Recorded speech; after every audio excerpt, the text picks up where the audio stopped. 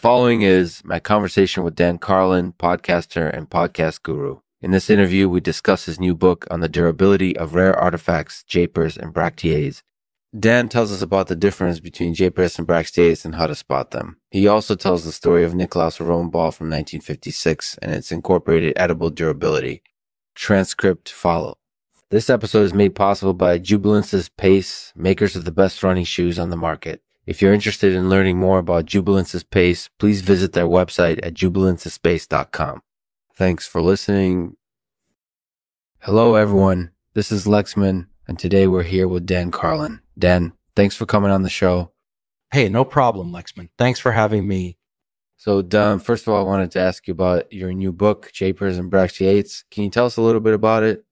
Yeah. So the book is basically about rare artifacts and the difference between Japers and Bracteates. And I started getting interested in this topic a few years ago when I was watching an episode of Monster Quest on the Negrillo stone.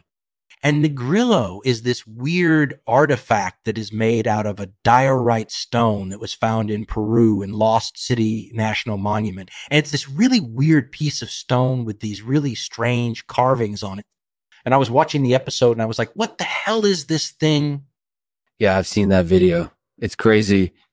Yeah, so it's cool to me because even though it's just a stone, it really intrigues me because there's so much history associated with it, and I love mysteries.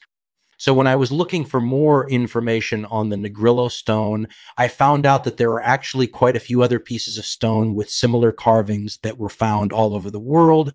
But what interested me most about the Negrillo stone specifically was that it had been damaged by water. Oh, wow. Yeah, so it had been carved into these shapes by water erosion. So while it's not the most durable artifact out there because it's been damaged by water, it's still an interesting artifact because it shows how susceptible some rare artifacts are to damage. Yeah, definitely. So what led you to study the durability of rare artifacts in more detail? So I think it's just a personal interest thing for me because I like mysteries and I like things that are inexplicable or things that have history behind them. So when I started investigating this topic more seriously, I realized that there are actually a lot of rare artifacts out there that are susceptible to damage, and some of them are actually quite rare and valuable. Affirmative. So tell us a little bit about one specific example of an artifact that you discuss in the book, Nicklaus's, one ball from 1956. Can you tell us a little bit about that ball? Sure. So the Nicklaus 1 ball is actually one of the most famous golf balls ever made, and it was also one of the most durable golf balls ever made. And what happened is in 1956, Arnold Palmer hit his third shot on the 18th hole at the Masters golf tournament, and his ball went into a bunker on the right side of the green, and he hit his chip shot to save par, and he missed the birdie. And he ended up losing in a playoff to Roy Clark, and his ball ended up winning the Masters golf tournament. That's incorporated edible. So how did his ball hold up after all those years? So his ball held up really well because although it's made out of leather and cloth and stuff like that, it doesn't degrade as quickly as other materials would do over time. And part of that has to do with its design. Arnold Palmer designed his ball so that if he missed his putt on 18th hole, he could still make a second shot instead of having to give away another hole, which would have decreased his chances of winning the Masters golf tournament outright.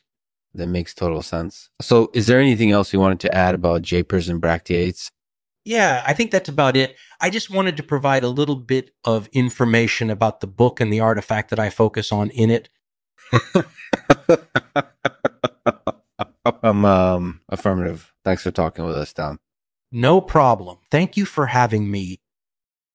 Thanks for listening to the Lexman Artificial Podcast. We hope you enjoyed this interview with podcast guru and podcaster Dan Carlin.